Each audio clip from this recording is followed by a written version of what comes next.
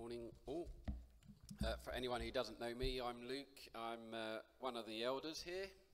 That means a number of things. One of the things it meant was receiving a copy of the Midlife book that Graham talked about recently. So, another thing means the privilege of being able to come and share from God's Word here this morning.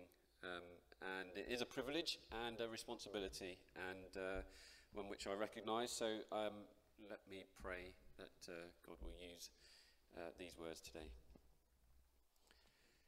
Lord God, thank you for your goodness to us. Thank you for bringing us into this place together, bringing us here to hear from you.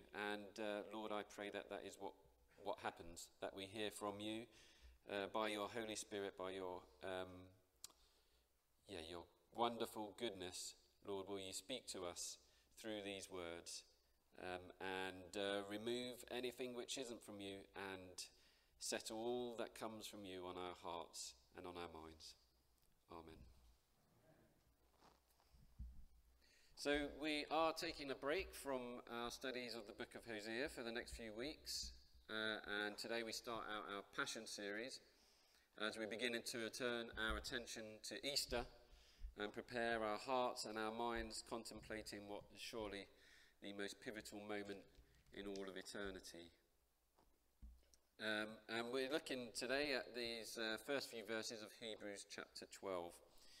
They, of course, begin, as we've just heard from Kate, they begin with the word therefore. And so we're signposted to what's come before. We can't ignore what's come before, and that was chapter 11, unsurprisingly. Which famous chapter talking about historical characters from history who demonstrated their faith in God by living their lives looking forward to a future which was going to come beyond those lives that they lived, beyond their experience here on earth. They're called the heroes of faith. It's a chapter dealing with these heroic acts of faith, from people looking beyond their lives. So we're told about Abraham in chapter 11, who it says lived in tents as a stranger in a foreign country, all while looking forward to a city whose architect and builder was God. We hear about Abraham's wife, Sarah. We hear about Rahab, Moses, Gideon, Samson, David. And at the end of chapter 11, we're told about these people that these were all commended for their faith, yet none of them received what had been promised, since God had planned something better for us, that only together with us would they be made perfect. And so it is we come to these verses in verse 12, and the pièce de la résistance, when we turn to consider the one who made their faith perfect and complete, Jesus, the pioneer and perfecter of faith. We come away from looking at those who were faithfully waiting to be made perfect, and we fix our eyes on the perfecter of faith, Jesus Christ, the one who makes the imperfect perfect. Jesus, who we're told is the pioneer and perfecter of faith, who for the joy set before him endured the cross, scorning its shame, and sat down at the right hand of the throne of God. I'm afraid I've got a very basic PowerPoint, none of the trendy photos that Tom introduces us. But my hope it will at least signpost us through the sermon and let you know how far away from the end you are. So bear with me. We'll also be moving around the Bible quite a bit, so you might want to have the Bibles or your phones ready to access that. But we'll be looking at three subheadings from this passage today.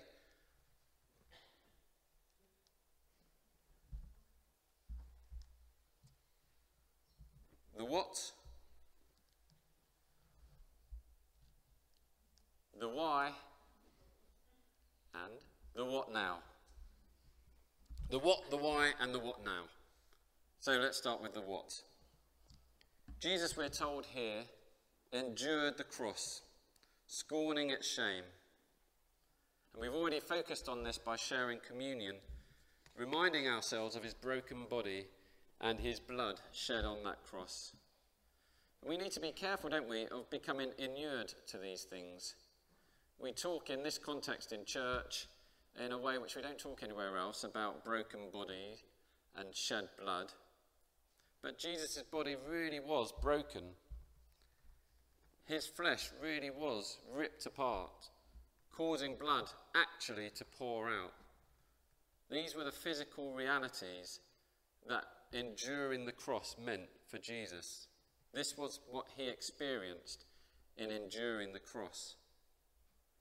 We've had the Mark drama here several times, haven't we? And one of the most powerful aspects of that drama when we have it here is seeing that person who plays Jesus experiencing the agony and pain, and we sense in a way which we can blithely ride over when reading words, that pain, that agony, the physical human agony Jesus endured as his life ebbed away. You may have seen the Passion of Christ. It was a film 10, 20 years ago, I think now, but people famously, it displayed the full horror of the human agony suffered by Jesus. People's reactions were mixed when confronted with it. But we're encouraged here to fix our eyes on Jesus and him enduring the cross. And there is a real physical pain and suffering which we must remember. When Jesus endured the cross, he experienced excruciating pain. And so this means for those of us in our church who are enduring physical, excruciating pain today, you can be assured Jesus knows how it feels to feel pain. But to really understand what is meant by Jesus enduring the cross and scorning its shame, we have to go, of course, much further back than that agonizing execution. We go right back to the beginning. And in the beginning was the Word. That's what John's Gospel tells us. And the Word was with God, and the Word was God. Through him all things were made. Without him nothing was made that has been made. The Word, it then goes on to say, the Word became flesh and made his dwelling among us. Jesus existed before the world and the universe came into being. He was the Word of God through whom those things were made.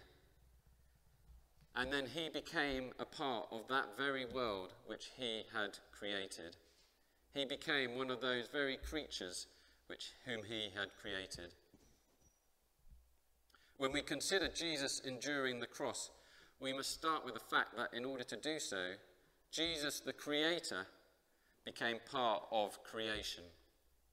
Or, in the words of Philippians 2, Christ Jesus, who being in very nature God, did not consider equality with God something to be used to his own advantage. Rather, he made himself nothing by taking the very nature of a servant, being made in human likeness. Jesus' endurance of the cross began when he, being holy God, existing outside of time and the universe, humbled himself to the extent that he became fully human, limited by a material body, living in a physical world. But that willingly accepted reduction in status and position was just the beginning of enduring the cross for Jesus. Isaiah 53 tells us that the human he became had no beauty or majesty, that there was nothing in his appearance that we should desire him, and instead he was despised and rejected by mankind, a man of suffering and familiar with pain. Like one from whom people hide their faces, he was despised, and we held him in low esteem. And that means to those of us who feel rejected, who feel low self-esteem, who feel alone, we can be assured that Jesus knows exactly how that feels. And Jesus became this despised human, unremarkable in appearance, all the while knowing how his life on this earth was going to end. His endurance of the cross, his enduring the cross, lasted throughout his life because he knew that the sacrificial, painful death was always the plan, even the goal. A passage from Philippians 2 continues, and being found in appearance as a man, he humbled himself by becoming obedient to death, even death on a cross. And knowing that all that was to come, Jesus lived a life of perfect obedience. This year I signed up to receive a daily devotional email during Lent. And providentially, the email I received last Saturday, as I was thinking about today's sermon, ended with a reference to these verses, Hebrews 12:2 in particular. And it encouraged me to read Genesis 22, verses 1 to 14, with my eyes fixed on Jesus, the Jesus we're talking about. So in Genesis 22, you may want to turn to it. It is page 22 in the Church Bible.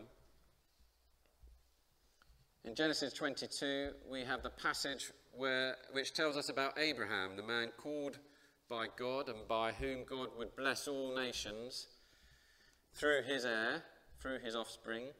We have Abraham being told by God to take that heir, that offspring, Isaac, his son, whom he loved, the fulfillment of all his promises, God's promises to Abraham, take him and to sacrifice him in worship to God. On its own, this is a strange and challenging passage. But as a foreshadowing of the faith and sacrificial death of Jesus, it is an immensely powerful account. Let's read it. Genesis 22. Sometime later, God tested Abraham, and he said to him, "Abraham." "Here I am," he replied. Then God said, "Take your son, your only son Isaac, whom you love, and go to the region of Moriah. Sacrifice him there as a burnt offering on one of the mountains I will tell you about." Early the next morning, Abraham got up and saddled his donkey. He took with him 2 of his servants and his son Isaac. When he'd cut enough wood for the burnt offering, he set out for the place God had told him about. And on the 3rd day, Abraham looked up and saw the place in the distance. He said to his servants, "Stay here with the donkey while I and the boy go over there. We will worship, and then we will come back to you." Abraham took the wood for the burnt offering and placed it on his son Isaac, and he himself carried the fire and the knife. As the 2 of them went on together, Isaac spoke up and said to his father Abraham, "Father?" "Yes, my son," Abraham replied. "The fire and the wood are here," Isaac said. "But where is the lamb for the burnt offering?" Abraham answered, "God himself will provide the lamb for the burnt offering, my son." And the 2 of them went on together. When they reached the place God had told him about, Abraham built an altar there and arranged the wood on it. He bound his son Isaac and laid him on the altar, on top of the wood. Then he reached out his hand and took the knife to slay his son. But the angel of the Lord called out to him from heaven, "Abraham, Abraham?" "Here I am," he replied. "Do not lay a hand on the boy," he said. "Do not do anything to him. Now I know that you fear God, because you have not withheld from me your son, your only son." Abraham looked up, and there in the thicket he saw a ram caught by its horns.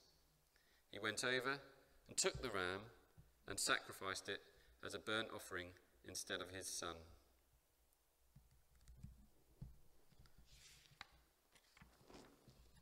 Just as Isaac walked up that mountain carrying the wood for the altar which was to be used for his own death, so Jesus walked his time on this earth, at first metaphorically carrying the wood that would be used for his own death and sacrifice, knowing every time he upset the local leaders, exposing sin, healing sick, pointing to God, he was taking steps closer to his sacrificial death.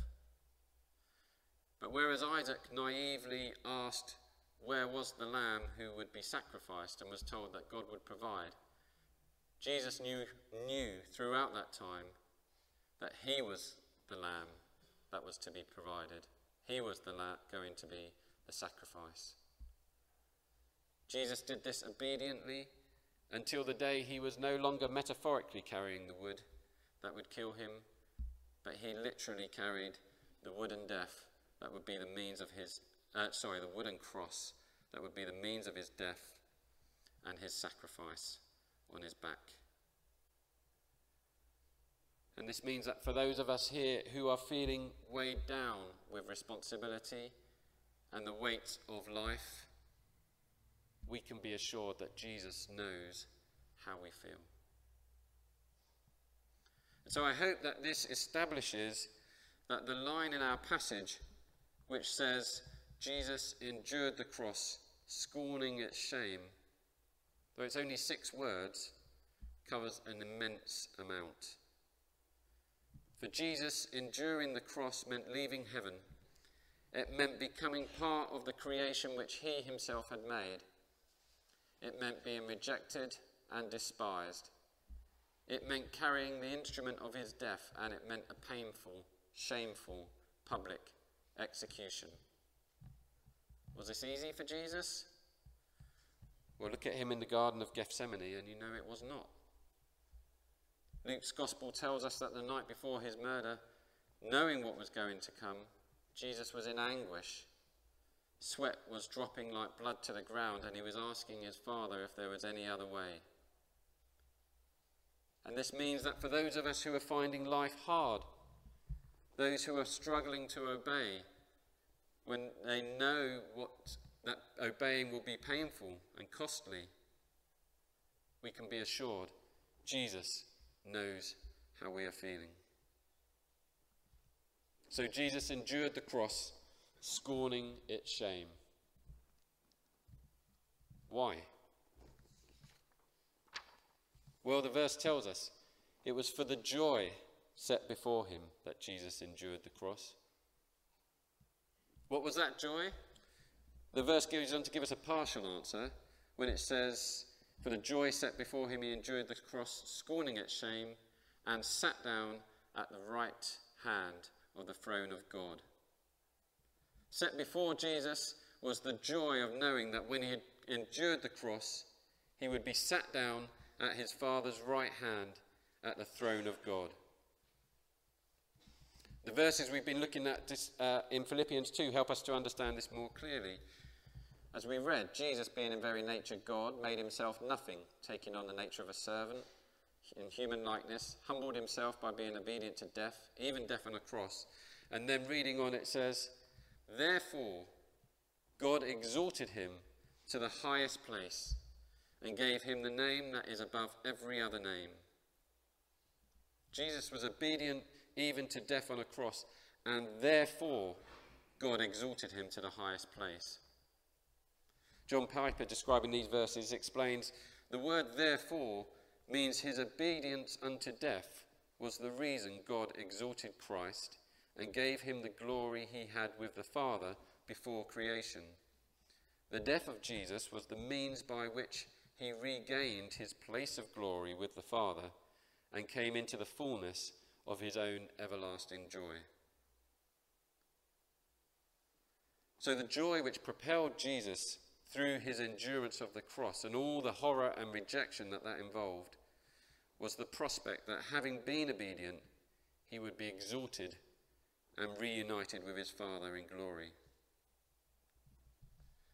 But wait, we've already read and said that Jesus was there at the beginning. He was God and he was with God. He had that perfect unity with his Father before he endured the cross. Why did Jesus obediently humble himself to the extent of becoming human and enduring the pain of the cross, only in order to, as Piper put it, regain the place of glory he himself had given up? Why lose that unity and glory in the first place if it would involve such pain and anguish to get it back? Well, the answer, of course, is that Jesus wanted to share this joy with us. He wanted us to be the partakers of his joy. He said so the night before he was killed. He said, "Father, I'm coming to you now, but I say these things while I'm still in the world, so that they, his disciples, may have the full measure of my joy within them." But how could we, sinful, selfish, just as Kate described, just as Paul described, unable to do even the good we want to do, how can we know the joy of being united with a holy God in glory? How can we, who are so slow to forgive, so stingy in our affections, share in the perfect love that exists between God the Father, Jesus, and the Holy Spirit? Only because Jesus obediently endured the cross. It was only by Jesus obediently enduring the cross that we can be partakers in the joy that was set before him. And this brings us to the worst aspect of what enduring the cross meant for Jesus. Because when Jesus was on that cross, the sky went dark for 3 hours as he hung dying. At the end of which, Jesus cried out, my God, why have you forsaken me?" Enduring the cross meant Jesus being a propitiation for the sin of you and me, which means it meant him becoming the sacrifice on which all of God's righteous anger at sin and all of divine justice was directed. Enduring the cross meant Jesus soaking up and receiving all of that anger and punishment for our wrongdoing from his Father onto him. For Jesus, it meant for the first time in eternity being separated from God. And why did Jesus endure this? For the joy set before him of being raised into glory, being reunited with his Father, and this time bringing us with him. Why would Jesus want us, rebellious, arrogant, ambivalent us, to partake in such joy with him? Why should we, in our squabbling insignificance in a corner of Reading, share in the joy of being in the throne room of the ruler and creator of the universe?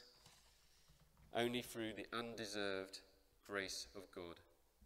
Jesus wanted us to share in that joy because Jesus loves us. Why does he love us? Because he loves us. In Hebrews chapter 2, there's a section which mirrors this passage from chapter 12. Hebrews chapter 2 is at page 1202 of the Bible. And it explains how we get to share in the joy that was set before Jesus. It's a glorious passage. Hebrews 2 verses 9 to 11. They say, "But we see Jesus, who was made a little lower than the angels, now crowned with glory and honour, because he suffered death, so that by the grace of God he might taste death for everyone. In bringing many sons to glory, it was fitting that God, for whom and through whom everything exists, should make the author of their salvation perfect through suffering. Both the one who makes men holy and those who are made holy are of the same family. So Jesus is not ashamed to call them brothers and sisters." By the grace of God, Jesus tasted death for everyone. By the grace of God, Jesus, when he suffered and died, makes us holy. And now by Jesus, the one who makes people holy, by both Jesus, the one who makes people holy, and us who are being made holy, well, we're both part of the same family. And Jesus looks at us in this room, in your room, looks at us and calls us brothers and sisters. Isn't that absolutely mind-blowing? Well, that is the gospel. That is the good news That is the glorious gospel. We are utterly undeserving. We are entirely unable to make ourselves holy or to meet our own desire for significance. And yet, by the grace of God, we are brought into the family of God because of Jesus enduring the cross and scorning its shame. Why did Jesus endure the cross and all its shame? For the joy of being glorified by his Father, crowned with glory and honour, exalted to the highest place, seated in the throne room of God, and the joy of bringing us with him as his brothers and sisters.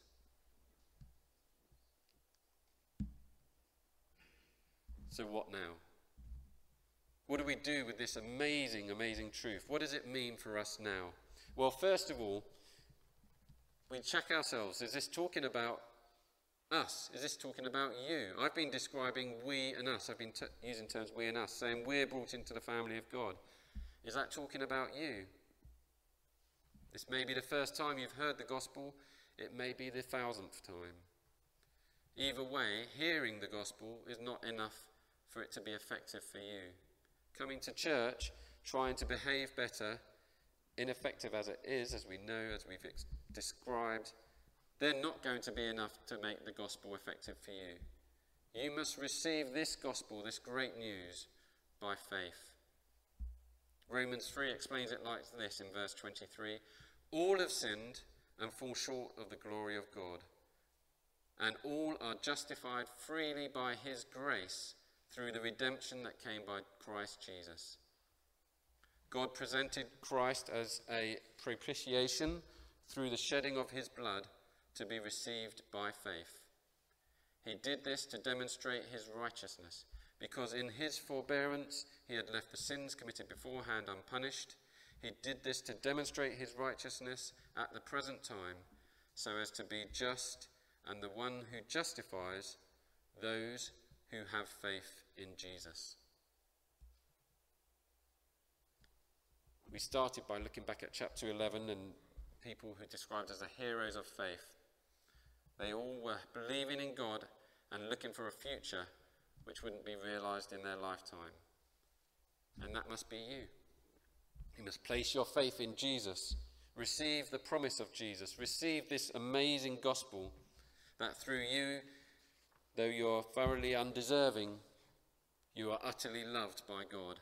And in Jesus, through Jesus' obedience, you are brought into his glorious family. You must receive this and put your faith in it. Believe this and live for that future. But for those who recognize the we and the us include themselves, who have put their faith in Jesus, who are trusting in him and only him, well, we know that despite the glorious gospel, we find ourselves so regularly being entangled by sin, growing weary and losing heart. And that's why this passage speaks to us, because it tells us to throw off everything that hinders and the sin which so easily entangles, and encourages us to run with perseverance the race which has been marked out for us. Fixing our eyes on Jesus, the pioneer and perfecter of our faith, for the joy set before him, endured the cross, scorning its shame, sat down at the right hand of God now. Consider him who endured such opposition from sinners, so that you will not grow weary and lose heart. Despite the glory of the gospel, notwithstanding the wonderful truth of what Jesus has done for us through his obedient endurance, and despite the significance of our place in the family of God, of the Creator God, we still find ourselves entangled with the daily concerns of this life, growing weary, losing heart. We do live between the ages. Jesus has sat down at the throne of God, and in one sense we are united with him there, but in another real sense we are here in those daily struggles of life. We're in the now and not yet. We're living in frail bodies. We're living in a fallen world. If that feels like something to be endured, consider him. Fix your eyes on him. Remember the joy that is set before you, the joy that is to come. Sometimes we need to remind ourselves of the gospel. In fact, always we need to remind ourselves of the gospel. We need to remember Jesus, now crowned with glory and honor because he suffered death, so that by the grace of God he might taste death for us, so that he's not ashamed to call us brothers and sisters. That's what we fix our eyes on. That's what we hope in. That's what we consider. We fix our eyes on the gospel and we take time to consider it so we don't lose heart. So we thank God for all the things which he has put in place, he has ordained to draw our minds and our attention and our eyes back onto him, back onto Jesus. Thank God for the physical reminder which we've experienced already this morning in communion, where we can literally taste and see that God is good. Thank God for Sundays, for an opportunity, a God-designed day of rest, where we can gather together, get off that merry-go-round of work, and turn our gaze heavenward. Why would we not take advantage of that? Thank God for the church, for this community in which we can remind one another of this gospel, where we can turn one another's eyes back onto God and remind each other of what our Saviour's done for us. Thank God for these tides and seasons of the year, for Lent, for an opportunity to focus our minds on this amazing act of obedience and sacrifice of Jesus. For Easter, when we get to celebrate his death and his resurrection. Thank God for the provision of growth groups, where we can gather together as friends and aware of one another's struggles and difficulties, turn one another's eyes back onto Jesus. Thank God for prayer, for the people who come down this morning at the end of the service, ready to pray, ready to turn our eyes and our minds back onto God. All these things God has set in place to help us, to encourage us to turn our attention back on to the truth that Jesus has achieved for us. But thank God most of all for the Holy Spirit, whom he has left with us, turning his spotlight on Jesus, shining on the light on all that Jesus has achieved when Jesus endured the cross, scorning its shame for the joy set before him. So let us take this opportunity, another Sunday, another week, an opportunity again to remind ourselves, to fix our eyes on Jesus, to consider him and all he has achieved through his obedient suffering and endurance. Let us consider him so that we do not grow weary and lose heart. Let's pray.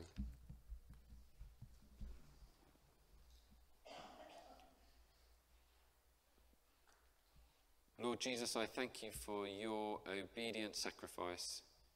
Thank you that you did that despite all that it would involve for you, all the pain and difficulty that it would bring upon you.